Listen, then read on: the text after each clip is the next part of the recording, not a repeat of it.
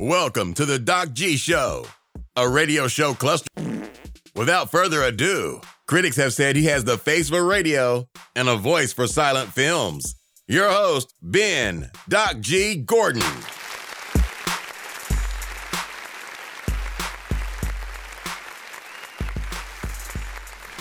And we are on the air. Welcome to the Doc G Show. I'm your host, Doc G. With me, as always, the one, the only, Dave Burles Berlin. Doc, great to be back, my man. How's it going? Yes! Woo! Yes! Dave, man, are you excited? It's a Thanksgiving special.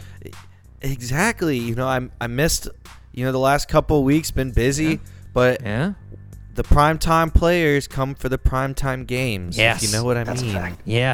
Yes, big players make big moves, big plays. Exactly. I hear you. Word. I hear you, man. Well, it's let me give you a little recap, Dave. Okay. 2016, Big Thunder and the Rumblefish. That was our guest. Yep. Great friends of the show. Then 2017, Bar is Elevated, Blackberry Smoke. Wow. Ooh. What a show. 2018, fantastic friend and exciting dynamo, Andy Frasco. Jeez. Now how do we top it? How do we go? Well, we go. I don't know, man. You're the doctor. You got to tell me. We do 4-time Grammy winner. That's what we do. Mr. Keb Mo. That is what we have. And Dave, I think you know, it's a little bit of a tradition here on the Doc G Show. But I like to do a little would you rather. That's for right. the holiday season. That's what I like to do.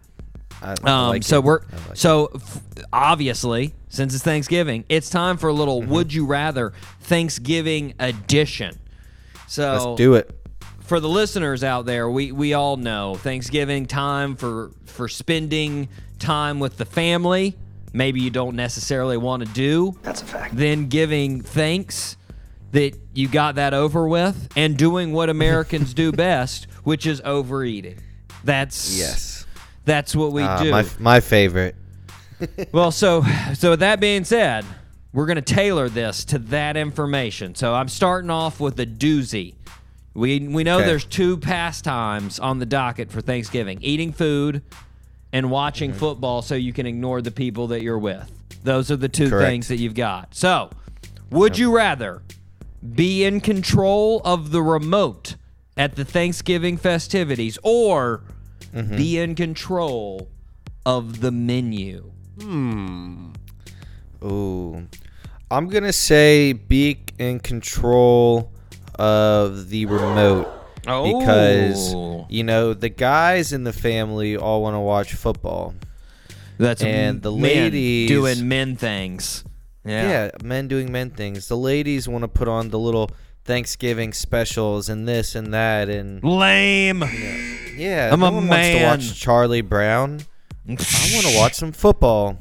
Seriously. The menu's going to be, it is what it is. Like, there may be a curveball here and there, but you're going to get your traditional items. So, well, I'm going to tell you. Remote for me. I'm going menu.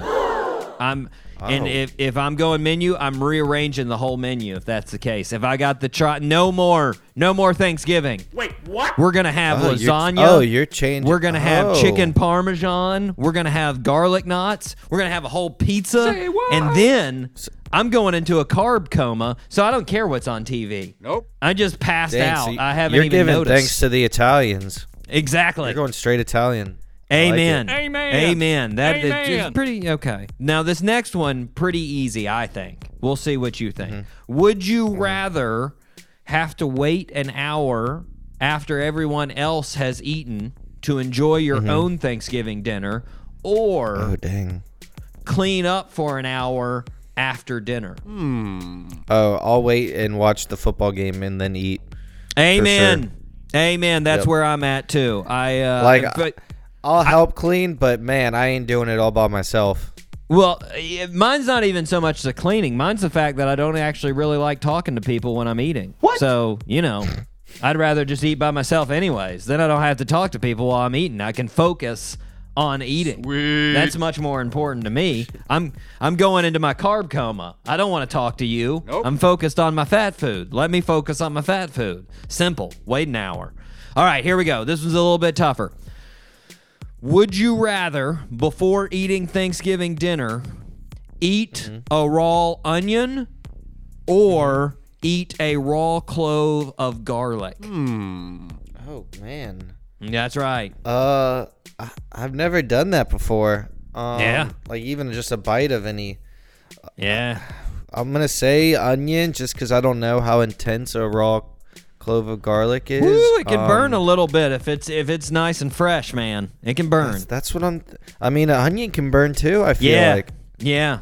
Well, I think that one, it's a little bit tough because it depends on what you're talking here raw. Like, if it's a raw red onion, ooh, that's bad. Yeah, but if it's a sweet and it's so yellow, much bigger, you know what I mean? Well, yeah, and how big? That's true. If you get like a green onion, you can have one of those in a full bite, and that's it. But like if it's a giant red onion, ooh, I think I'm going clove of garlic. Yeah, I think I'm going to change to garlic. I think I could handle it. Well, plus that will prep me for my Italian feast. So, you know. Yeah, your breath will already be kicking. Yeah, it'll already be ready. Okay, so the next one, we've got a lot of founding fathers and American presidents that have been associated for Thanksgiving for one reason or another. So true. For instance, Benjamin Franklin, he wanted our national bird to be a turkey, right? So there you go. Yep. And Franklin Roosevelt, he designated Thanksgiving to be on the fourth Thursday of November. He was the guy that said that's when it's going to come. So, okay.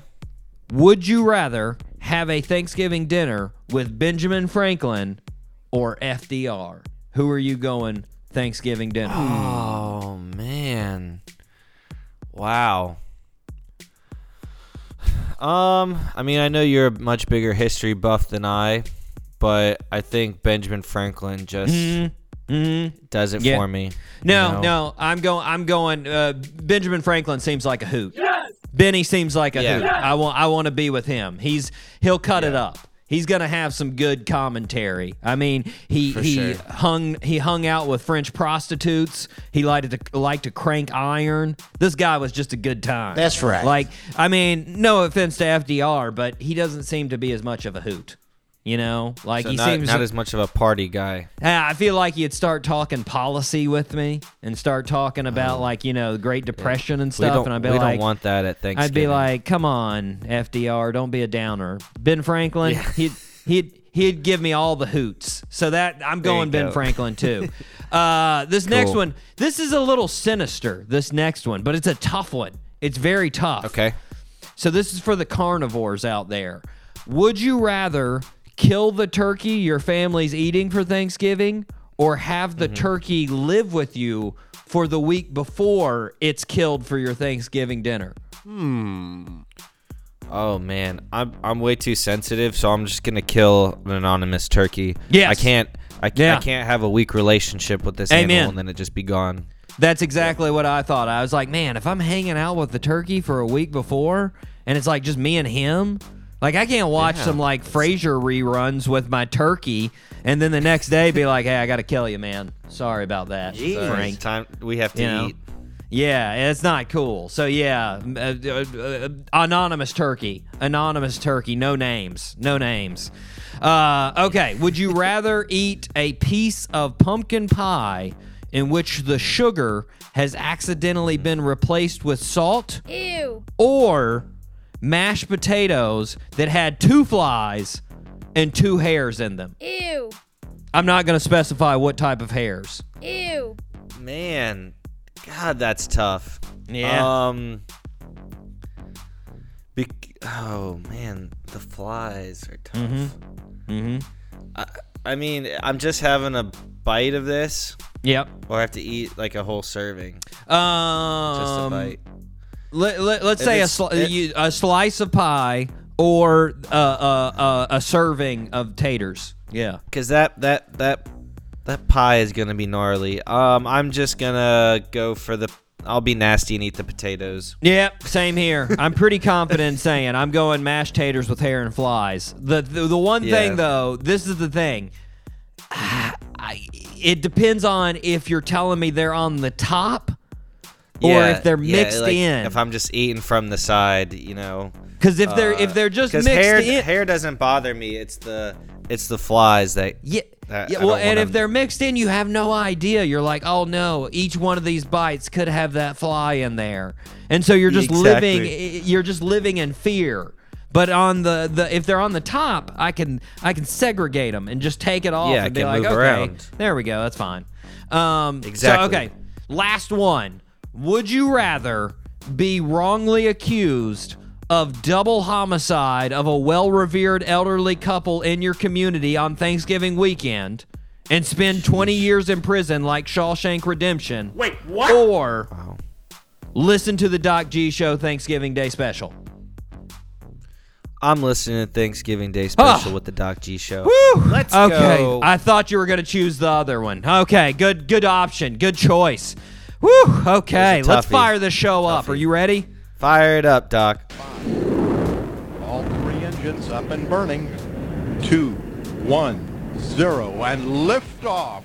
Okay, like I said at the start of the show, fantastic one today. 4-time Grammy winner and just nominated this year for another Grammy. That's right, this year, another Grammy for Oklahoma, his newest album. Now, we don't know if he's going to win it. I say he's going to win it, but who knows? We got to wait until the actual Grammys. He's got our votes. That's right. Very exciting. So we're going to talk to him. We're going to learn all about just such a fantastic career. Yes! This man has had 68 years of excitement. Jeez. Just crazy. Wow. Crazy. All kinds. I mean, he has played with the biggest and the baddest. I mean, James Taylor, Eric Clapton, Greg Allman, Bonnie Raitt, just everybody that is big in the music industry, this dude has played with, and he's a giant himself. It's crazy. But first, we start where we start. Birthday suit. Yes, sir. Happy birthday, Mr. President. Okay, here we go. November 27th, pretty good birthday suits, I gotta say. These are pretty big hitters here. First, born on November 27th in 1940 in San Francisco, California. At a very young age, only a couple months after he was born, he moved back to Hong Kong with his family. 3 months old. Our birthday suit wearer's father was a famous Cantonese opera star. Because of this, he was introduced to film at a young age, and by the time he was 18, he had already starred in 20 films. Been in 20 different films. Holy crap. After getting into several fights as a youngster, our birthday suit wearer started to learn martial arts, and he studied Wing Chun. At the age of 18, he won the Hong Kong boxing tournament, knocking out the previous champion in the final. Throughout his teenage years, he continued to get into fights, and his father decided, because it was so dangerous, to move him back to the United States. He moved to Seattle and started teaching martial arts and going to school. He ended up dropping out of college and moving to Oakland. In 1966, our birthday suit wearer played in the breakthrough role as Kato on the TV series The Green Hornet. Not long after this breakthrough, he also developed his own style of martial arts called Jeet Kune Do. At the beginning of the 1970s, he released several martial art movies that became extremely popular, including Fist of Fury, Way of the Dragon, Game of Death, and Enter the Dragon. While recording dialogue for Enter the Dragon, our birthday suit wearer collapsed and died from cerebral swelling. Goodness gracious. Yes. It's our birthday suit wearer is Bruce Lee. Bruce Lee is correct. Yes, Let's indeed. go. The best. The best martial. I was trying to figure out it was like Jackie Chan, and then we started getting these old movies, and I was like, all right, Bruce Lee it is. Yeah.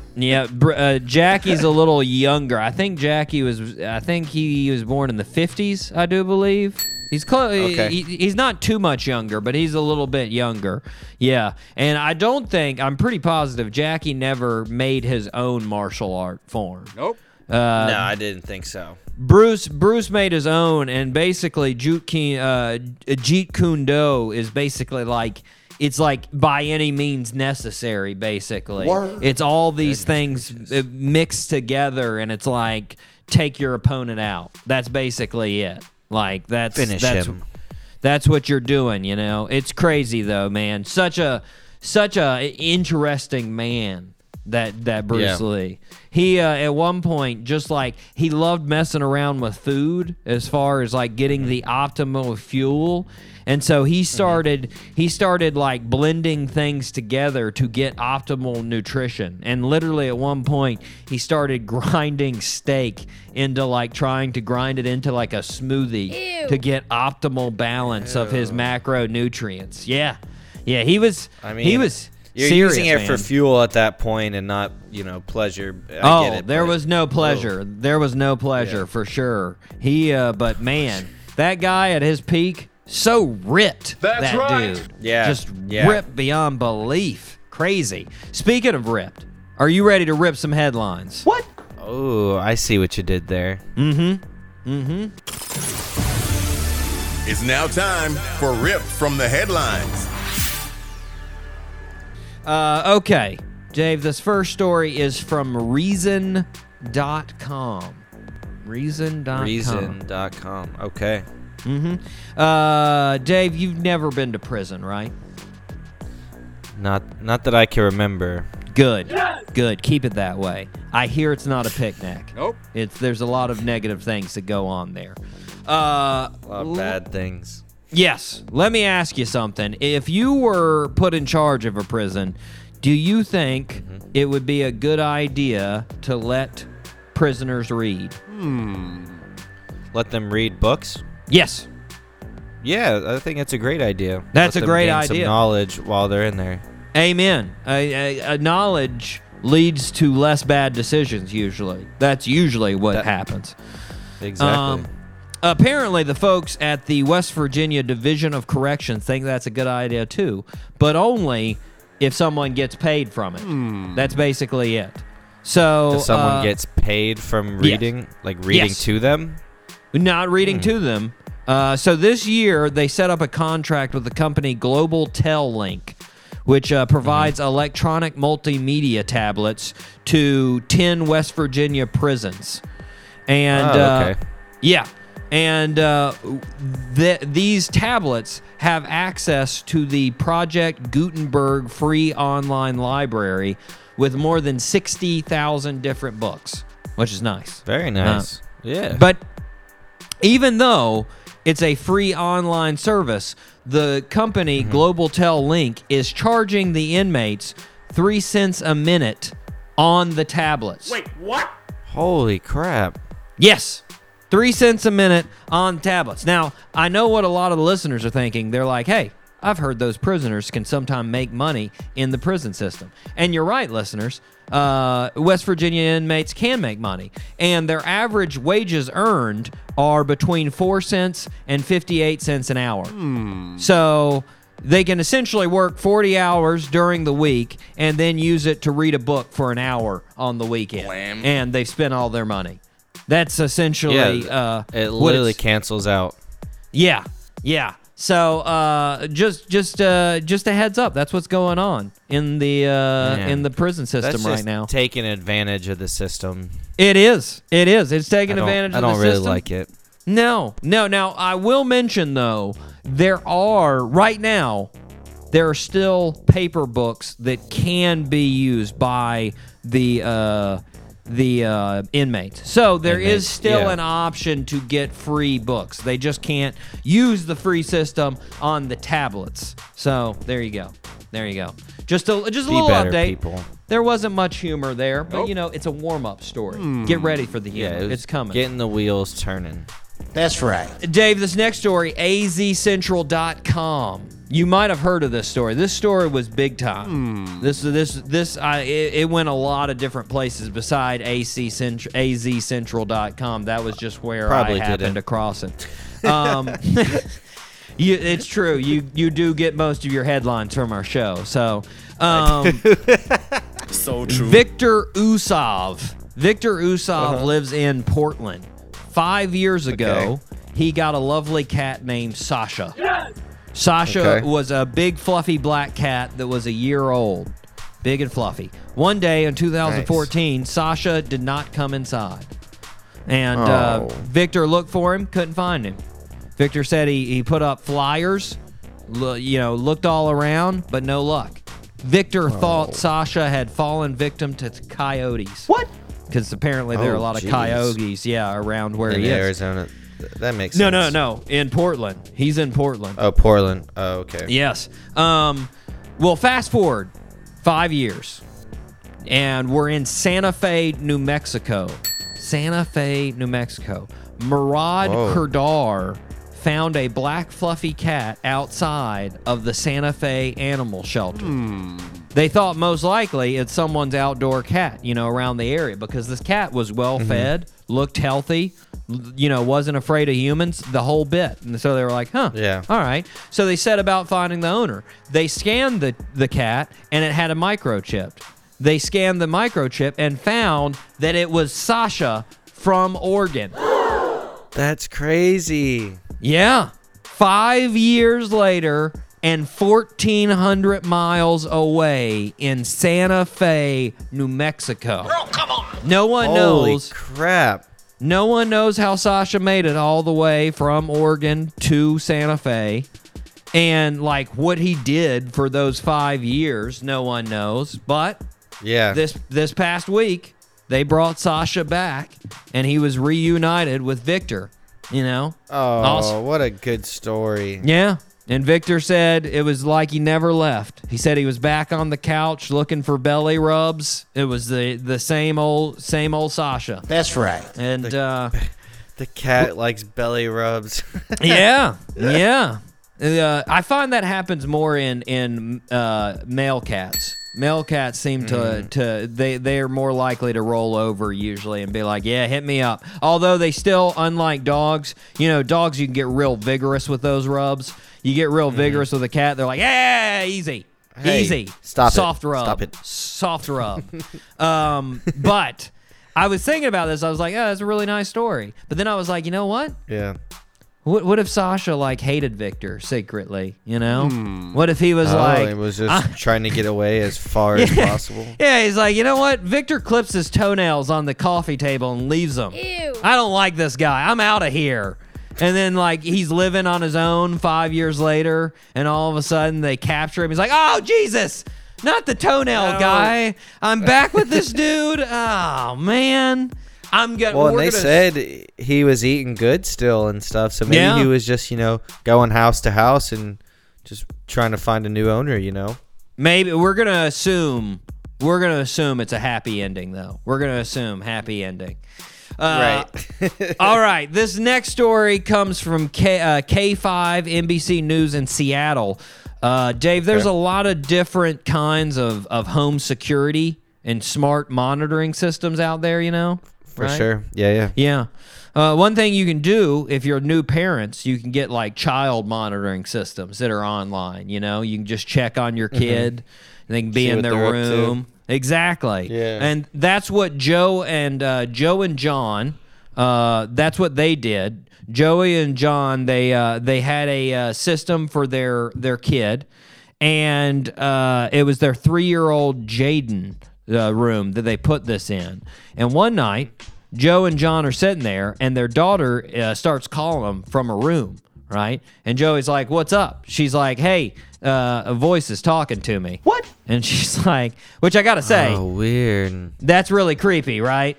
Because if I'm Joey, I'm like, oh, Jesus, my kid's either possessed or being haunted by ghosts. I don't like either choice. That's not good. Yep, oh, that was my first thought. So Joey's like, what are you talking about? And like, what voice are you mean? And Joey thought it was like one of her stuffed animals, one of like the talking stuffed animals.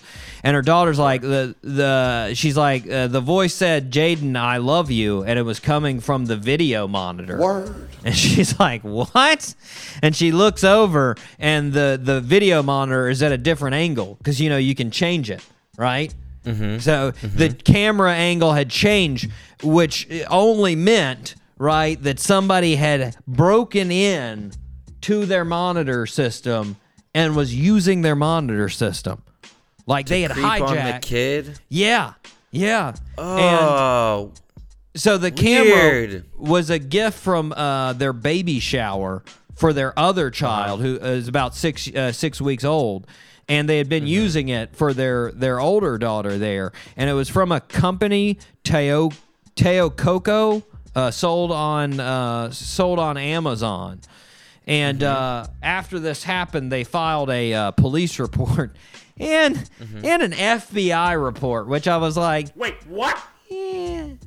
I feel like the FBI may not do anything with that. Just to let you know, right. I don't think the FBI is going to be like, first on our list. Let's find who's creeping on this kid. Like, the kids may have a couple things below that, but I got to be honest. That is like the weirdest pastime ever for whoever that is. Like, you are. I don't get it, man. You very are sick. peculiar. Plus, if I was that kid, I would not be as cool, calm, and collected as that Jaden. I would haul out of that room and be like, hey, you get rid of that camera in my room. It is freaking me out, man. Weird guys are talking to me on that thing. Yeah, I don't need this in my life right now. I am 3. I only need to be worrying about my stuffed animals and what I'm eating for lunch. All right? That is what I am concerned with. Like, that is peculiar.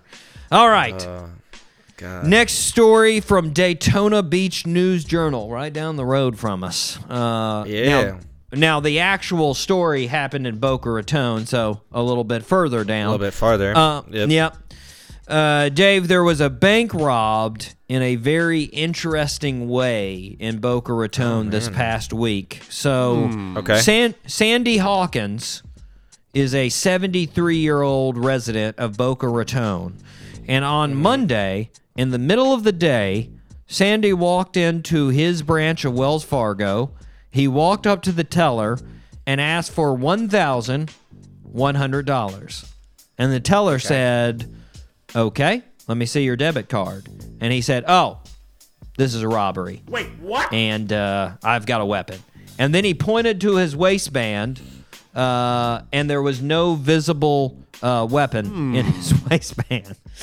And then the teller was like, oh, okay, and gave him $2,000 and gave it over to Sandy. And he looked at the money and said, no, I just want $1,100. Word. So the teller was like, all right, and took back $900 and gave him $1,100, and he left. After leaving the bank, the police came in, started going around collecting the evidence. They went to the stores around the Wells Fargo and started asking around if anybody had seen this guy. And they went into the bar right beside the bank and said, hey, do you know this guy? And showed the manager the security footage, and he was like, oh, yeah, that's Sandy. He comes in here all the time. Jeez. And they were like, do you know where Sandy lives? And they were like, yeah, it's right back there. And they pointed right behind the strip mall where this bank was. And they're like, oh. And so they acquired Sandy's address, and like they said, right behind the strip mall. And he's just sitting there in his front yard. And when the police came, he's like, all right, I'll make this easy. And he pulled out the robbery note that he had used in the robbery that said, give me $1,100, no alarms, hope to get caught, period. Yeah. What? He wanted to get caught? Well, so the news article emphasizes apparently this is a sad story that Sandy's wife of 22 years died of cancer, and they think he reached some kind of point like, maybe like he didn't want to be alone or whatnot, so he just wanted to get caught so he'd be around people or something like that. But like there's still one question that does not make sense, which is $1,100. I don't get it. Why? Right. I was trying to figure out if that like made the crime any less significant. No, I looked it up. I thought it was like difference. $1,500 or something. No, there's no difference between like petty theft or anything like that. It's already broken. You're over the limit. So what the hell does $1,100 do instead of $2,000? Like I don't. What? Goodness gracious, Sandy. Get it together, man. Did he just get in his mind? He was like, $1,100. That sounds good. Doesn't sound like I'm asking too much. Nope. So that'll be solid. And then, if you claim there's a weapon, it's counted as armed robbery. Like, you can't claim that you don't have a weapon and then be like, hey, I didn't actually have one. That doesn't count, Sandy. That doesn't count. Come on. If you want to get caught, think of a better way to get caught. Jeez. Okay, Dave, this next story comes from the Charlotte Observer, and I think I might have to say this may be the weirdest one that we have. Okay. This may be the weirdest one. So this is from the Charlotte Observer, like I said. Dave, do you have anything against possums? No, they're a little freaky looking, but they can be a little mean. But other than that, I don't have anything against them. I mean, you gotta rep them because there are only marsupial in North America.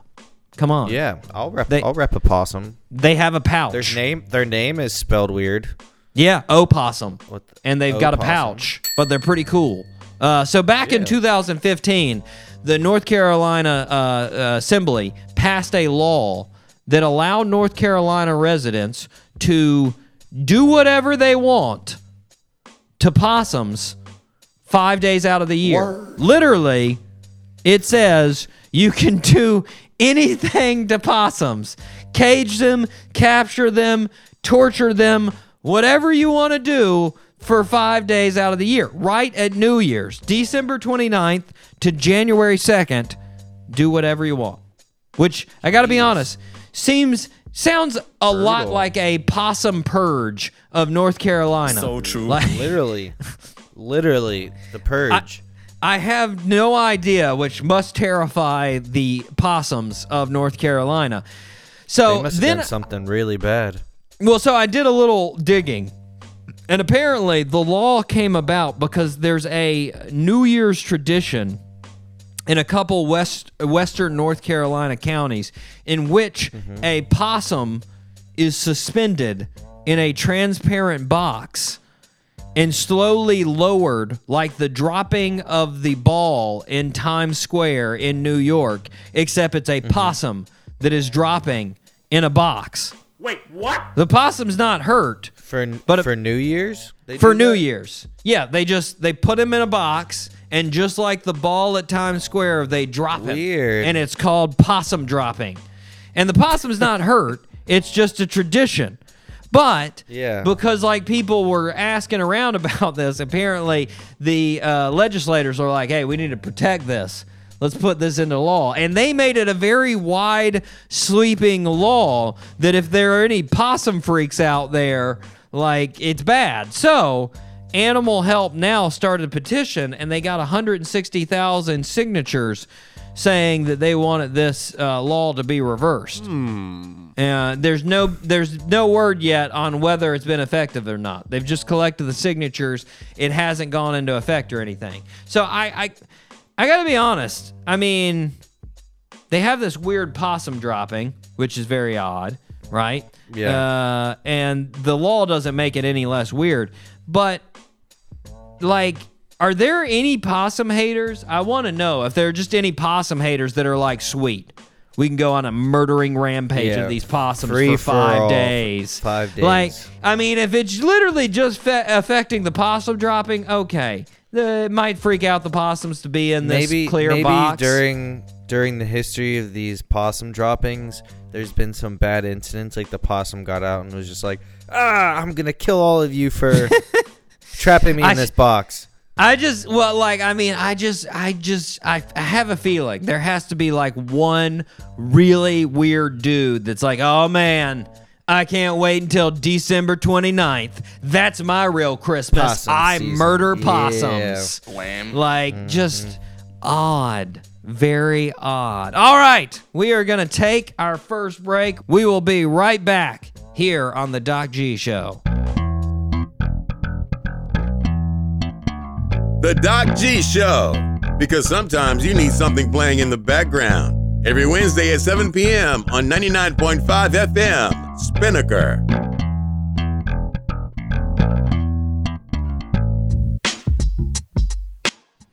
And we are back here on the Doc G Show. Thanksgiving special. Spinnaker Radio, WSKRLP 95.5 FM in Jacksonville, Florida. Dave? Guys, go download the podcast. App Store, Google Store, Android Store, whatever the heck there is. Your app, you name it, podcast, download it. Go back, like Doc said, listen to all the other Thanksgiving specials that we had. Miracles. And put in your headphones and just avoid listening or avoid confrontation with your family members that you don't want to talk to. You don't even need the remote. You can just listen to us. No. And you're like, you know what? I don't care what you guys are watching. I'm in the zone. The Doc G Zone. Yeah. Yeah. Okay. Speaking of that, we need to see who's listening to us, Dave. It's time. Yeah. So shout outs. Go, man. Our regulars. Here we go. Jacksonville. Shout out, of course. Shout out. Columbia. Shout out, of course. That is Columbia, South Carolina. Not the country. We do have some Columbia listeners, but they're semi-regulars. Citrus Heights, California. Shout out. There we go. Radford, Virginia. Shout out. Ashburn, Virginia. Shout out. Kenner, Louisiana. Shout out. Charleston, South Carolina. Shout out. Of course, Charlotte, North Carolina. Shout out. Don't kill any possums. Shout out. Do it. Genoa, Italy. Shout out. And lastly, Mozambique. Shout out. Dave, I have some interest. Those are all the regulars, huh? Those are all regulars. Every week, we thank all the listeners The list from there. is getting big. Real quick. Love it, guys. On the Mozambique tip. So I bought a shirt from this company, Mang, M-A-N-G, and they basically M-A-N-G. Yeah, they basically make shirts for like fishers and anglers and fishermen, like on boats, and their whole big deal is to protect coastal waters. And so one of the things that they do in protecting coastal waters is when you buy a shirt, they plant a mangrove tree because, you know, mangroves are so important to tropical waters and the health of the ecosystems. So I bought a shirt a while back because I like the shirt and I like the idea. And just this past week, I got a email from them showing me and proving that they planted their mangrove tree for my shirt. Tree? Yes. And guess where it was? Mozambique. Let's go. Yes. So guys that are listening and ladies that are listening in Mozambique, there's a tree that's in your country that's got my name on it. Not really. Doesn't actually have my name on it, but it was planted because of me. If it had your name on it. I mean, I don't need it. Just as long as it's there, it's cool. It's the Doc G mangrove tree. I'm very happy about it. Yeah. Okay, so semi-regulars. Here we go. Gainesville, Florida, shout out. Blueville, West Virginia, shout out. Cool, Blueville, boom. Yep. Mountain View, California, shout out. Oh. Brooklyn, New York, shout out. Boom, let's go. Now, there are a couple of other semi-regulars, but you got to be real semi-regular for me to announce it out. Shout you out, yeah. Here we go. Better. Newcomers. Here we go. These are some exciting ones Welcome here. to the show, guys. Yes. Here we go. Arica, Chile. Yes. Oh, boom. Yes. Let's go, Chile. Okay. Here we go. Lyon, France. Yeah. Boom. Yeah. El Francais. Francais. Yes. Watertown, Massachusetts. Yes. So Watertown is part of the greater Boston area. Yeah. Cool. Nashua, New Hampshire. Yes. Boom. There we go, guys. Thank you for all the listens. We appreciate it. Yeah, guys. Continue to listen, and if you plant a mangrove tree in your area, I will shout it out. Now, yeah, we will. It'll be a little bit harder for you folks like in New Hampshire to plant a mangrove. It'll probably die. Plant a mangrove. Yeah. So if you plant a pine tree, I'll shout it out. Okay, here we go, Dave. Second birthday suit. Okay. Born on September 27th, 1942 in Seattle, Washington. Our birthday suit wearer didn't start playing guitar until he was 15, but when he did, he fell in love. Loved the guitar. Loved it. Word. After graduating from high school, our birthday suit wearer was enlisted into the Army. He had a choice.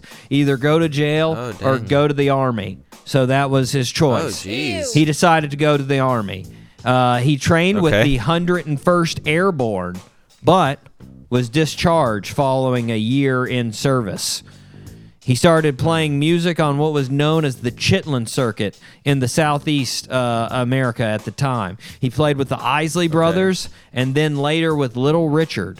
In 1965, he moved to the United Kingdom and started to record his own songs. Sweet. In only a couple of weeks following moving to the UK, he had 3 top 10 hits with Hey Joe, Purple Haze, and The Wind Cries Mary. In 1967, his fame reached back to the United States when his album Electric Ladyland reached #1 in the U.S. in 1968. In 1969 and 1970, he had extreme fame, and he headlined the Woodstock Festival and the Isle of Wight Festival in 1970. Sadly, our birthday suit wearer died unexpectedly in 1970 from asphyxia brought on by barbiturates and alcohol. He was inducted into the Hall of Fame. Rolling Stone ranked him the greatest guitarist of all time. Name that birthday suit wearer. I believe it's Jimi Hendrix. Jimi Hendrix is correct. Yes, indeed. Died sadly at the age of 27. Oh, the potential. Oh, the potentials. 27. Like that. Oh, man. Yeah, Gone too soon. So many great songs in such a short amount of time. Broke so many doors down as far as ways to play the guitar, new methods, new ideas. Just so innovative. Such a good guitar player. And yes, Purple Haze, great song. He remade Bob Dylan's classic All Along the Watchtower, one of his best songs. That's right. Castles Made of Sand, another great song. Fire, fantastic song. He's got so many good ones. So many good jams. Jimi Hendrix, happy birthday. Happy birthday, Jimmy. Play yourself some Jimi Hendrix today at the Thanksgiving festivities. Make sure it happens. There we go. Okay, Dave, because of time, we had to cut a couple of stories. We're going to go to them now from the headlines. Okay. Here we go. Right. I'm about it. This next story from Seattle Times. Seattle Times. Dave, you've heard of Greta Thunberg, right? I do not believe so. Okay, well, get in the know. Here she is. She's a young climate change activist. She's been around the world. I do believe she's 17, I think. I think she's 17 now, but she's one of the biggest voices in the world about climate change. She spoke in front of the UN. So true. She's done countless protests. Everybody sort of looks to her as far as protest movements. She's dedicated her life to it. She's 18, you said, or 17? 17. Yeah, she actually she has been out of school protesting climate change, not going to school. Wow. And it's not one of those like, hey, I'm doing it because it's awesome and I don't have to go to school. She is dead serious about it. Dead serious. Dang. Yeah. Well, the internet has been a buzz this past week about her. And the reason being, they think she's a time traveler. Wow. So someone at the University of Washington's Library Digital Archives came across a picture from 1898 of 3 children operating a rocker at a gold mine in the Yukon Territory of Canada. And they realized in this 1898 photo that the girl in the front of the picture looks exactly like Greta Thunberg. And I mean exactly. Shoot. She does. It is spot on. If you have seen this, if listeners have seen this, it's a dead ringer. Dead ringer. I mean, she has her hair the same. She has the same stoic facial features, like everything. That's right. Well, after it started spreading around on Twitter, that's when things really took a dumb turn, as they often do on Twitter. So true. And people started suggesting that she was a time traveler from the future, trying to warn us from our own destruction due to climate change. Word. Which, if you think about, is dumb on so many levels. I mean... So what, she went back to 1894 Yeah. and couldn't fix it, so then she travels to another time. Yeah. And now she... Which, I mean, like... and now she's in 2019. If that were the case, like, what the was the first trip for? Like, was she talking to all of her friends, future friends, and was like, guys, I'm going to go back, tell the world about global warming and the disaster it causes. But first, I'm going to go to the 19th century Canada, try my hand at mining gold. So I always thought that'd be fun. I've always wanted to do it when gold was around. Or Yeah, something like so that. so that'd be fun. So then I'll go to the serious stuff. Like, and second, if she was a time traveler, don't you think in like the UN speech that she made a couple of months ago, instead of being like, hey, you guys robbed me of my childhood, she'd be like, hey, I'm a time traveler. I'm just going to go back in time and enjoy my childhood without global warming. Like, I mean, Yeah. really? Third, and most importantly, if she was a time traveler sent back to warn the world about global warming, don't you think she'd add that in her argument? Like, don't you think she'd be like, hey, guys, you're f***ing the world up. Trust me, I'm from the future. No, you can't do that because when you bring the future into the past, the space-time continuum. Haven't you ever seen a movie? Dude, You can't tell people you're a time traveler. That's what we think, because we're novices from the past. They figured it out in the future. No, they figured out how it works. They know it. She'd pull something out from the future like her George Jetson car and be like, see? Future That's what I'm talking about right here. Oh, yeah. Man, you can't do that. Well, sadly, a lot of the news outlets were just saying this was all jokes on Twitter, and I was like, oh, no. No, there's definitely people that believe it. Trust me, news outlets. There's people 100% that There are believe definitely people that are like 100% I am all in on this. Okay, Yeah. Dave, this next story comes from citypages.com. that. Okay. Dave, we know, and I was looking forward to asking Jeff about this because we know he's a world traveler. I wanted to ask him if he had ever been to Minnesota and Minnesota's largest candy store. Word. Because this story revolves around Minnesota's largest candy store. So Very nice. a couple of weeks ago, a thief broke into their store and stole all the money from the registers. Wait, what? Real sad. Dang. Like, why would you do that to a candy store?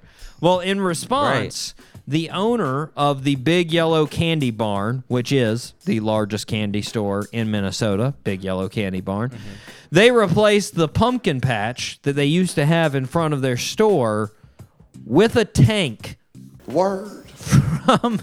from the Drive a Tank Company. And in a social media post, the owner of the candy store said, "We're beefing up our security. Thank you, Tony, at Drive a Tank for collaborating with us. We're going to get those bad guys. Nope. So, I'm going to be honest. On list of things you could do after a robbery to improve security, getting a tank is like one of the worst options. Yes! Like, not it, man. I mean, first of all, you can't spot a robber coming into your store. You only know he's a robber once he's leaving the store. So it's not like you can protect it coming in. And then he's going to be going too fast for you to get in your tank and shoot him. I mean, once he gets in his vehicle, his getaway vehicle, he's gone. Unless he robbed the barn on a bicycle, he's getting away from you in your tank. You're not going to move fast enough to get him. Plus, this guy that owns the store, you're not going to sit in your tank at all hours. Nope. Like, come on. Like, some reason I get the feeling that this robber is going to come back and not only rob the store again, but then like spray paint a giant on the side of the tank and then leave. Like, I just feel like something like that's going to happen. The guy's going to be like, oh, man. Tony at Drive a Tank is going to be so mad. He got me. Yeah, can't do anything. Yeah, bad. All right, we're gonna move on, Dave. It's time to go to Stop Faking the Funk. Here we go. Let's go. Now, you already know the rules for new listeners, newcomers of the show. I give Dave two headlines. One is real, one is fake. Dave tells me which one is real, which one is fake. There we go. That's the basics and the advanced details of this segment. All right. First headline. Firefighters save man's house and apologize for drinking his milk. First headline. Oh, man. Second headline. Nurse is promoted after she spilled Diet Coke on patient and then saved his life. Second headline. I think that's fake, man. That's weird. I can't get down with that. the spilling of the Diet Coke? Firefighters. I think the firefighters got a little thirsty after they saved the man's house. You read right through me. Let's go. You are correct. So, apparently some firefighters in South Wales, Australia, they were fighting some wildfires this past week. And they were out there. They were all out there trying to save these houses from getting consumed by the wildfires. Yep. And they worked all day. And while working on the fires, they didn't get to eat or drink anything. So true. And it was getting pretty tough out there. You know, it's summer there. It's hot. And so these houses had already been evacuated because of the fire, so there's nobody in there. So they actually, broke into the house and drank some milk and ate some of the peanut butter at the house. Sweet. And they wrote a note on the counter of the house saying, "It was our pleasure to save your house. Sorry we could not save your shed. P.S. We owe you some milk." Word. Which I really like that for one main reason. I like how they led the not unprompted with the reminder that they saved the person's house. That's right. Oh, hey, remember when we saved your house? By the way, you still have that roof. Yeah, I hope you enjoy that. Let us know if it wasn't worth a glass of milk, and we'll come back down and burn your house and give you a gallon of milk. That was good and forceful. I like how they did that. Nice. Dave, we're going to do another segment real quick. And this segment I have adjusted from one of our sports segments back in the day. And this segment is called Interesting Point, or Who the Cares. Now, what I do here is I give you a juicy tidbit of a story, and you tell me, oh, interesting point, which would mean you want to hear a little bit more about this interesting point. Or Who the Yeah. cares? Listeners can look it up for themselves if they want to. Are you ready? Okay. Okay. I'm ready. Here we go. First off, silver ants are one of the fastest moving land animals relative to body size. Word. Interesting point? Or who cares? Oh, man. It was interesting until relative to body size. Okay. If they just would have said, like, one of the fastest animals, I probably would have kept going. But at relative to body size, who the cares? Okay, listeners, look it up if you want to know. If you want to know about silver ants, look it up. I'm not going to tell you. It's a tease. It's a tease. Here we go. Next one. Yep. New way to calculate dogs' age. Yes. I knew. Interested. I knew that would get you. I knew that'd get you. Interesting point. So Tina Wang of the University of California wanted to come up with a better calculation than the old school dog age. So the old school dog age is take their age, multiply it by 7. That's their estimated human age, right? That's a fact. Well, she used methylation patterns of 104 Labrador retrievers to derive an equation that she claims is far more accurate than the debunked multiply it by 7 age. Now, Oh. the equation is 16 times the natural log of your dog's actual age plus 31. That's the equation. And So you have to do log like the that's right. calculator? Like Yeah. log? Oh, Yeah. God. and that's what I said. I was like, I'm going to be honest. Not a lot of people want to pull out their scientific calculator to find out their dog's age. Nope. Like, they're just going to be like, he looks healthy. He's not that old. So true. Like, that's is basically what they're going to do. But that, if you want to find out a very accurate way of their age, 16 times the natural log of their actual age plus 31. There you go. There you go. New equation by Tina Wang. All right. Next one. Here we go. Interesting, or who the cares? Gut bacteria may help us get over fear. Who the cares? Okay. All right, listeners, if you care about you got a lot of fears going Your on, fear. you can read more about it. Here we go. Next one. Astronauts have a new oven for the International Space Station. Ooh, I'm kind of interested. All right. Interesting point. Okay, here we go. The International Space Station, they're getting new supplies. They just recently came up. It's now happened. And the one of the new things is a 0G oven that cooks cookies. Sweet. That's right. So they have Just cookies? They have chocolate chip cookie dough, and they're going to be popping it into this small electric oven designed for zero gravity. Now, here's the crappy part about this. It's going to be slow making for these cookies. First of all, they can only fit one cookie in the oven at a time. Wait, what? So you got one cookie, Man. and they Hope and you're not too hungry. they anticipate it can get up to 350 degrees. That's the max temp. But they're going to probably cook at about 320, and it's going to take about 15 to 20 minutes for each cookie.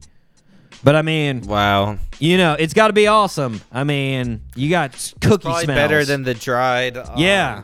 stuff that they have in the bags. Crappy so. space food. You got the real deal cookie there, and it's smelling up the whole space center. You got a good smell of cookie all through the space center. That's nice. Okay, last one. Yeah, that'll boost morale. The last interesting, or who the hell cares? Here we go. The planet Saturn now is recognized as having more moons than any other planet. Wait, what? Oh, interesting point. How Okay. many moons we talking now? Well, astronomers found out that Saturn has 20 more moons than they previously realized, which Wow. giving it 82 moons, Jeez. which is more than any other planet in the solar system. The planet coming up behind it, Jupiter. Now, the scientists that found this, it makes it a lot more difficult, they said, because of how far Saturn is to find these moons. So there could potentially be a lot more moons. These are very small. These are very small moons. These are moons that are like basically 3 miles wide. Jeez. Very small moons. Wow. Yes. but they are in the gravity field of Saturn. 17 of these new moons orbit in the opposite direction of the spin of Saturn. They go in the opposite direction. Yeah. Weird. Interesting point. Nice. Okay. Definitely. We are going to take another break. We're going to hear a little bit more from Keb Mo, and then we will be back with the one and only Keb Mo right here on the Doc G Show. Let's go.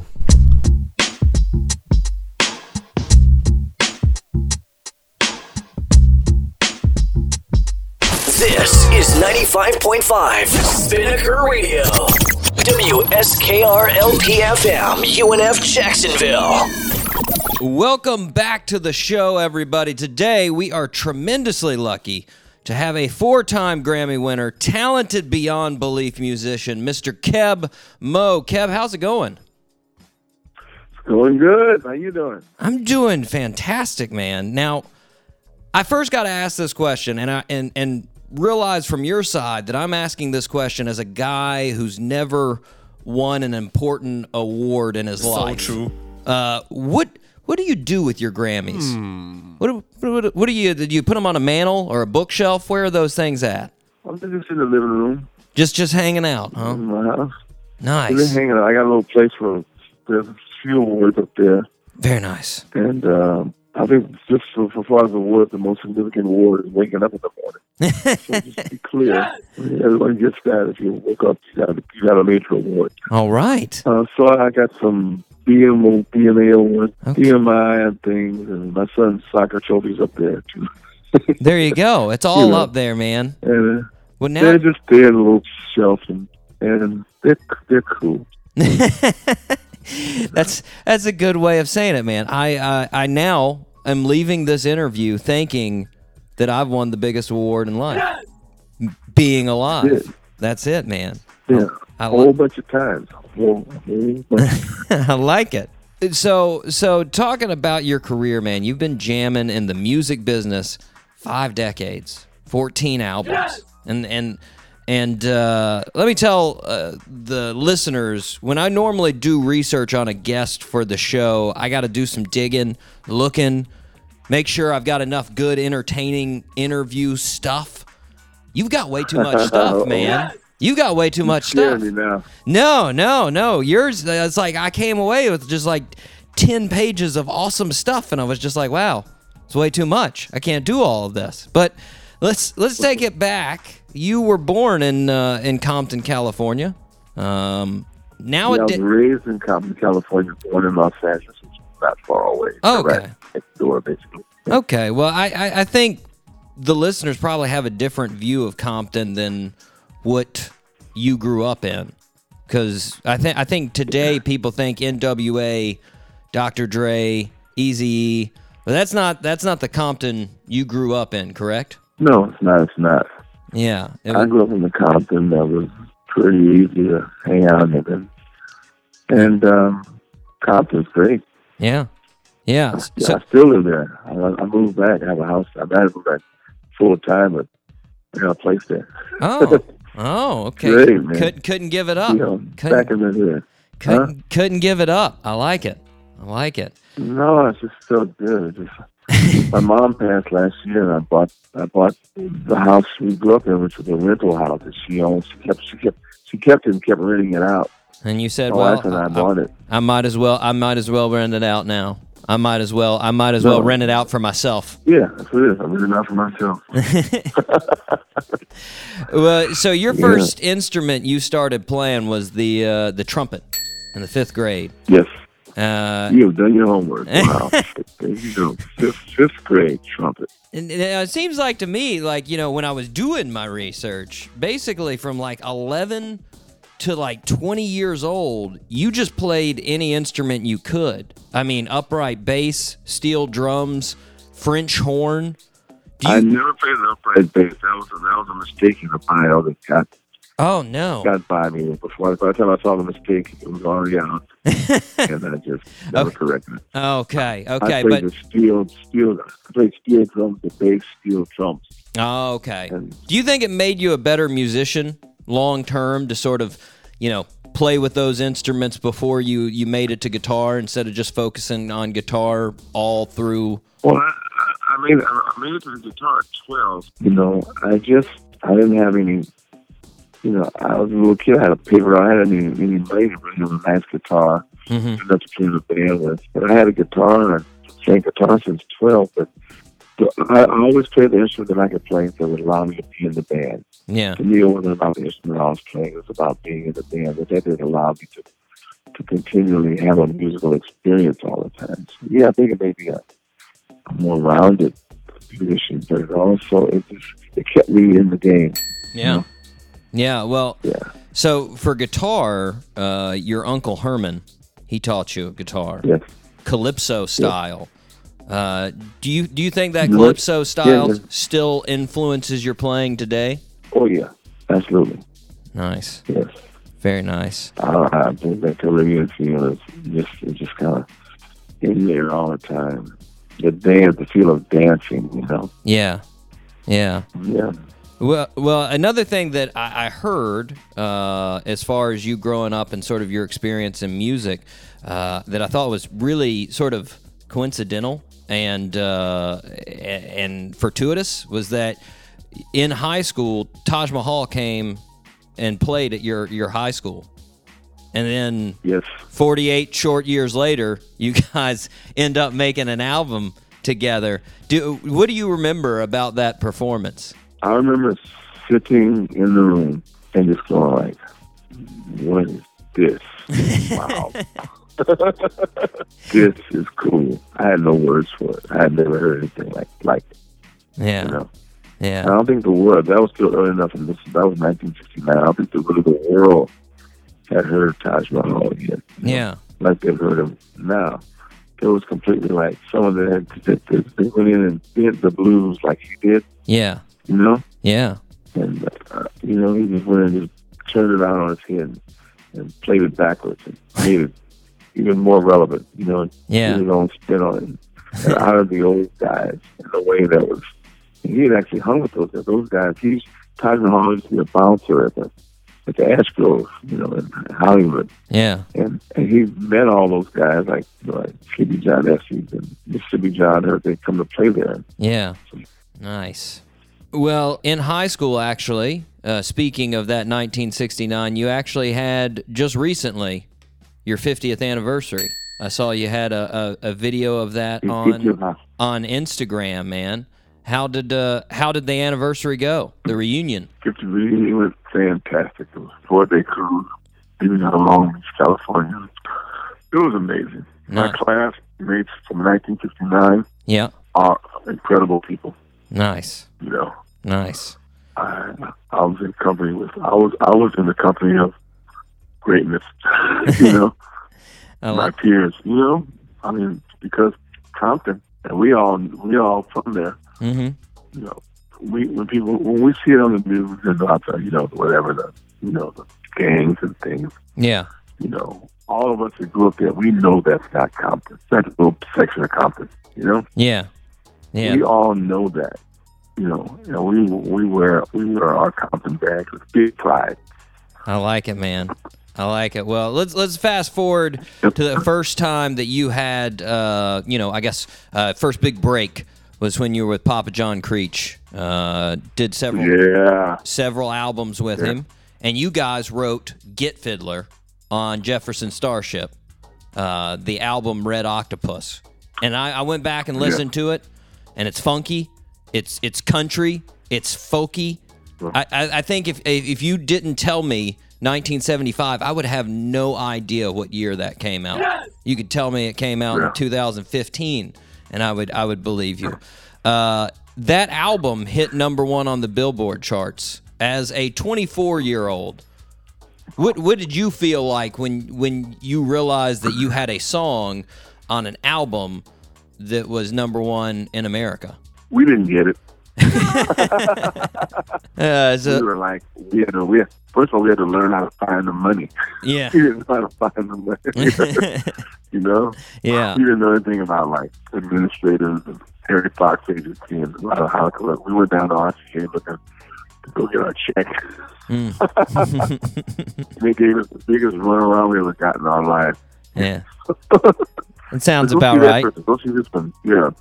So we didn't know how to get the well, we eventually got it. The bigger compliment. It was a huge thing. It was really great. Yeah. And you made several albums with Papa John Creech. And now in between that time and your first album, I heard in an interview, and it stuck out to me just because it sounded so interesting. You said you delivered flowers and jammed on country. And you jammed on country music. You were listening to country music while you were doing it. Do you remember having like a favorite artist when you were delivering those flowers? Yeah. Who was your favorite country? George Jones. And how long did you deliver flowers? I don't know. For you. Man. That was my biggest lesson. Riding around that flower truck listening to country radio. Yeah? That was my biggest lesson in songwriting I ever had. Nice. I was just amazed at the songs. The deep lyrics. The deep lyrics of country. Yeah, I was like, they're really writing songs over here. They're not just dancing around. When I first met you, baby, I thought you were cool. Now we're getting together like, blah, blah, blah. It was like, they're writing songs, Yeah. They're talking about life, So I thought that would be a good idea for me to write about life because I didn't have one of those voices that soul stations loved, Yeah. Yeah. I didn't have one of those kind of voices, so. And you better say something with the voice. I knew I never was going to have that one. If I had an instrument like that, I would know what to do with it, but I don't have one. You went and you put that songwriting to use, and you made Rainmaker in 1980. Yeah. And that was as Kevin Moore. You released that as Kevin Moore. And for the listeners out there who know Keb Mo as the blues Americana type guy, Rainmaker was Kevin Moore. This was funky R&B guy. I mean, I flipped on I Intend to Love You, and you got funky bass, you got horns, there's falsettos in there, there's harmonies. I've heard you describe the album though as a huge flop. That's what I've heard several times you said that. It was a huge flop. Now, was there any time after that though that you said maybe music's not for me, or was it always just, well, I got to rethink what I'm doing? No, it was like I realized the mistakes I made doing the record. I made mistakes on that. I sat back and let people kind of like, run through the record because I thought, well, now this is the record business. Now I need to, let the people who know how to make records help me. Yeah. Yeah. And I found out that I probably knew more than they did. I didn't know I knew more than they did. Well, you knew more about yourself. Yeah. So when I got to Keb Mo with John Porter. Yeah. When I got to that for 1994, I knew to assert myself, and had I not made Rainmaker, I would have never known to assert my ideas. Yeah. Yeah. To trust them. Yeah. Yeah, well, another thing that you got on that album as far as 1994, your first Keb Mo album, before that, you sort of had to immerse yourself in the blues. And I heard you you did that at Marla's Memory Lane, which is a club in Cali. And I heard you didn't even think you were, this was temporary. You got this gig in the band, and you thought it was just going to be, a couple of weeks. Turns out you stayed there for several years. Do you think you would have continued? I mean, I know it's I don't really like doing what ifs, but if you went down that, if you didn't go down that lane, would you come out with the same music that you have now? No, absolutely not. Yeah. Yeah, so you learned that was a turning point. All sort of blues stylings from that gig. That lit the fire. That lit the fire, Yeah. I mean, and so I started to study and investigate, the blues. Yeah. That little final, and then I started going backwards in time. I think that gig was more about 50s and 60s blues. Well, that was the 80s, like Chicago style. So, when you were in that band and you were immersing yourself in it, were there ever any times since you weren't really a blues player when you first started that like you'd start doing something, the rest of the band would look at you like, what are you doing? Since you weren't really in that style with them, that they had to pick up and be like, that's not the way we play blues like that. Yeah, at first they did, but Monk Higgins very quickly turned me around and got me straight. And I went more back to my Papa John state. Nice. What I learned, you know what I mean? So, because I had evolved into this kind of like, I went to MI, which was GIT back then, the Guitar Institute of Technology. I've been studying with jazz guys. Yeah. And doing sessions and doing things of a more slicker nature. Yeah. So when I got to Mall of Memory Lane and started doing it, it's like, I was pretty adept at making like pop style records and things like that. Yeah. But when I got there, he said, "Wait a minute now, we're gonna take it back down to the dirt now." Yeah. We're gonna get dirty now. Nice. Okay? And I got to get dirty. I learned how to get dirty again. Then I started when I got into the Delta blues. Yeah. Do theater, because I started doing theater a couple of years after that. It was like I started learning about Robert Johnson and Tambourine and all these guys, Muddy Water and all. So wait a minute, this is deep. Then the Taj Mahal was going to talk about. Wait a minute, this is what Taj Mahal was doing. Yeah. Yeah. This is what he was. Oh, so all everything at that point started to make sense.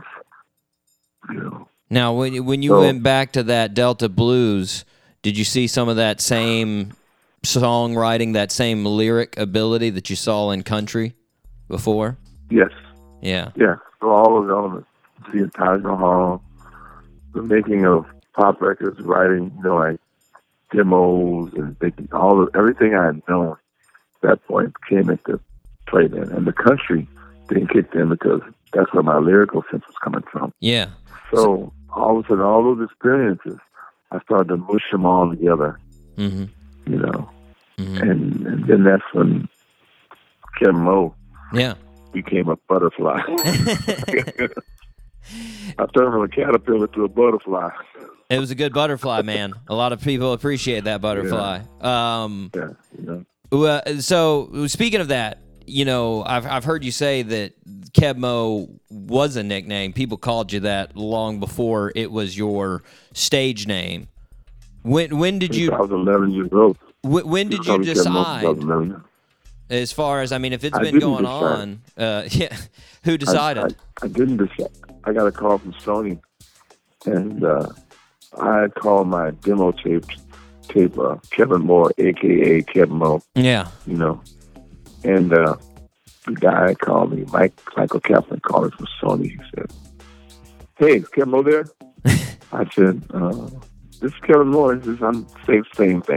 I'm Kevin Moore." Said, "Well, we're going to sign Kevin Moe to a record deal." I said, "Well, I'm okay, Kevin Moe. There it is." Well, that was on that conversation. I became Kevin Moe. That was easy enough, man. I think that helps you stand out. No one was calling Kevin Moore. Yeah. No one had called Kevin Moore for a long time. Let's see what Kevin Moore can do. Well, you have played with a lot of greats in your time. Just looking at the list, and I can go down YouTube and I can pull up a video of you just playing with all of these just huge names. James Taylor, Eric Clapton, Greg Allman, Keith Richards, Albert Collins, Taj Mahal. Like, the list goes on and on and on.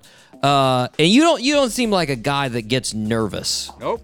Like, it doesn't seem like to play music. You don't seem like you get nervous to go up there. Have you ever been nervous to play with one of those big time musicians when you found out you were going to play with them? I get nervous. I get nervous if Chick Corea called me to play. But like, I got the person that made me the most nervous to work with. Yeah, was Bobby McFerrin. Oh, why is that? You know, this guy is the best. He's just like a genius. So I mean, I felt like I was out of my league. But then over the years, Bobby McFerrin wrote some songs, and it was really good by her. It's been nothing but encouraging and, you know, inspiring to me. You know, in a way that I didn't know what else could be. Nice. You know, I go to see him play. I just want to go see Bobby McFerrin, and I'm going to go see Bobby. And he gets weird, and he'll see me out there go like, hey, come up here. What? I'm like, oh God. That's the most nervous I get of Bobby McFerrin.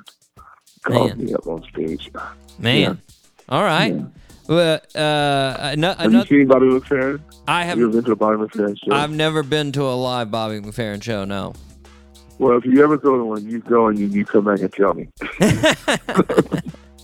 All right. Well, now I'm going to have to do it. I'm writing it down. I'm going to go back and see. I'm going to see the intensity. Just go on YouTube. Yeah, go on YouTube. All right. You never go to All right. I'll go on YouTube. I'll check it out. I'll check it out for sure. Well, another guy that people bring up a lot that you played with several times was Greg Allman. And I heard a really interesting story about that, how he chose you to present a Lifetime Achievement Award from the Americana Music Association. And at that time, you'd never met him. Yeah, how'd you know that? Wow. You can dig. You need to get yourself you need to go get a gold mine. I found that so amazing, though. Did you ask him why he chose you after you did it? I don't need to know why. I guess I just wanted to. I just met him. I mean, we just got to know each other. It wasn't like why. I didn't know why. I just didn't know that he picked me, and there must be some why. And I didn't need to know the reason why. I just need to know that he picked me. Yeah. When Greg Allman chooses you go ahead if you know, and why not? He chose you. That told me that it was significant. So yeah, nice. That's kind of all I need. I don't want to be Gurney. Very nice. Well, so let me ask you real quick about your Christmas album. How did you decide on the Christmas album this year? Why was it 2019 that you decided it? That's when I had a Christmas record that was decent enough. It took a little while to accumulate the. Well, you have to understand too that making a Christmas record, it's like new every year. It like comes out every year. You know what I mean? Yeah. Like it's an evergreen, so it has to be, in my opinion, it has to be really, really, really cool. Yeah. Yeah, I actually had the same conversation with G-Love about a year or two ago. He was trying to make a Christmas album, and he kept on missing the time frame for it. And he was just like, I can't fit it in as far as I want to get the information or the music that I want to get in on the album. So it definitely makes sense. I think your fans are happy that you're putting it out. You've got the whole month of December. You've got the Jingle Bell Jamboree tour going on. Yeah. Are you going to play any non-Christmas songs during the tour? Yeah. Yeah. So you're gonna play some things from Oklahoma on there? I'm gonna mix it up a little bit. Yeah. But I gotta kind of be careful about how I sprinkle it around. Nice. Yeah. Nice. You can't. Yeah. It's still got to keep the Christmas theme throughout the whole. The whole concert. Yeah. I like it. Well, since this is our Thanksgiving special show, I gotta ask: do you have any special plans for Thanksgiving? I'm gonna be rehearsing for the Christmas show. No, I don't have any special plans. I don't know where I'm going. I'll be in Nashville. you know. So I don't know if I'll be able to go anywhere. You gonna have any family in or any friends to come in for the Thanksgiving special? No, we usually go to someone else's house. Nice, less cooking, man. I like it. I like it. We go to someone else's house. There's always lots of turkey around. We go visit someone else. Yeah. Well, one last question on the Oklahoma album. What was the inspiration on the Oklahoma album? Overall, as far as coming back from the Taj Mahal album that you did, what inspired you to make the Oklahoma album?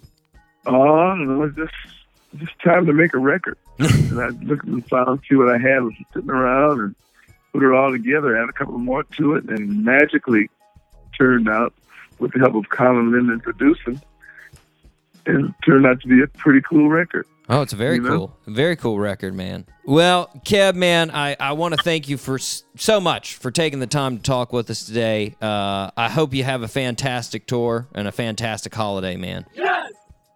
Well, thank you, Doc. I really appreciate you calling. Yes, sir. Yes, sir. Listeners, you can check out everything Keb Mo at KebMo.com.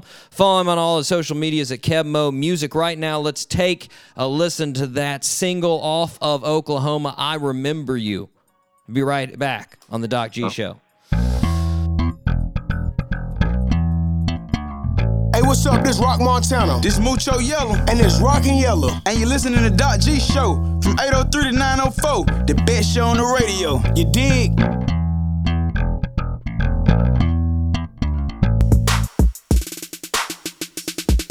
And we are back here on the Doc G Show. You just heard Keb Mo. That is right. That is right. 4-time Grammy winner. Yeah. Soon to be 5. We all know it's going to happen. Right? Yep. It's going to happen. Write it down. I wanna head back and go to the Compton that Keb knows, you know? Yeah, man, back in the day. The nice Compton. I want to go out there, play some blues with Keb. Yes! I feel like I don't know enough about the blues to play it, but you know, whatever. It's fine. We'll play something. It'll work. Yeah, exactly. He'll teach me. He's a nice guy. He'll do it. Nope. Guys, make sure, if you can, check out the new album, Oklahoma. Fantastic. Check out the Christmas album. Fantastic. Now that we have celebrated Keb, are you ready to go on to the 3rd birthday suit? Let's do it. Okay, last one. Here we go. Born on November 27th, 1955 in Washington, D.C. Our birthday suit wearer was always interested in science. He ended up going to Cornell University for a degree in mechanical engineering. After graduating, he started a career at Boeing. While working at Boeing, he actually started doing stand-up comedy after winning a Steve Martin lookalike contest. Word. In 1986, he actually quit his job at Boeing to focus on comedy. In 1993, he landed a show where the main focus was him being a science guy. His show originally was just on public television, but it was so popular that it started to play on commercial television as well. The show won 19 Emmys from 1993 to 98. He now appears across the country on different shows explaining scientific problems in his patented light blue lab coat. Name that birthday suit wearer. Bill Nye, the science guy. Bill. Yeah. Bill Nye, the science guy is correct. Yes, indeed. Man. I love that crap. What? Yeah, man. It was awesome. There was another one that was very similar to it around the same time called Beekman's World. I don't know if you remember that. Both of them were very similar, but I love both of them, man. One of my favorite parts about Bill Nye the Science Guy, the videos. So true. The remakes of the popular songs, but in science form. Those are my favorite, man. I love those. And of course the scientific demonstrations, things blowing up, things freezing, cool things like that. You gotta love that. So good, man. Such an appreciation for science. And now, like I was saying, he goes around He promotes things, tries to get people involved, tried to get people worried about the environment and helping out the environment. Good stuff. Good stuff, Bill. That's right. Celebrating his 64th birthday. Dang. Happy birthday, Bill. Yes. Bill Nye. Forever in our hearts. Engineer and scientist. Yes, Extraordinaire. indeed. Yes, indeed. Now, Dave, this is the moment, even though it's Thanksgiving special and we are reveling in all of our Thanksgiving glory, we have to look forward to the fantastic shows that are coming up. So true. And we've got some fantastic shows. We've got the Band of Skulls coming next week. Band of Skulls, huge band from England. They've played with Black Keys. They've played with the Red Hot Chili Peppers. They are celebrating their 10th anniversary of their first album that came out in 2009, which was a fantastic one. They've got a new album that's been out for a long time. They pushed a lot of boundaries on this new album. They're coming next week. I can't wait to talk to Russ, their guitar player and lead singer. It's going to be a good time. Then the next week after that, we've got the interviews and songs from our live performance with Drake Freeman here in the Doc G studio. It's going to be fantastic. Sweet. He's going to play some tunes. He's going to talk to us. Can't wait. It's going to be a good time had by all. I'll be in for a treat there. Oh, yeah. It's going to be good. Later down the road, we've got Bishop Gunn coming at the end of December, who is a fantastic Southern rock band. Little news for you, Dave. They invited us. Mm-hmm. They invited us to the show with them and Blackberry Smoke at the Florida Theater. That's right. Yeah. Oh, yeah. Dang. Yeah, that's right. Sort of big deal. That's what we do. We're big deals. Yeah. Yeah. Nope. It's a good time. Also, you know what? After I made that mention about how some people don't mention us on their social media accounts, and I was a little offended back in the day. You remember that? Roger Mooking from the Travel Channel, Eat Your Words, his new album. He gave us a shout out this past Friday. Gave us a shout out and just said remembering good times from the Doc G show. Had a clip. So true. Nice. Thanks, Roger. Yeah. I like That's what we're talking about, Roger. Yeah. Be like Roger, people. Exactly. He went back, he thought about it. He's like, man, that was a good interview. Yes! That was fun times. Yes! I like that. That's what he thought. Good for him. Good for him. Good for you guys, because it is Thanksgiving and you have enjoyed the last hour and a half of revelry.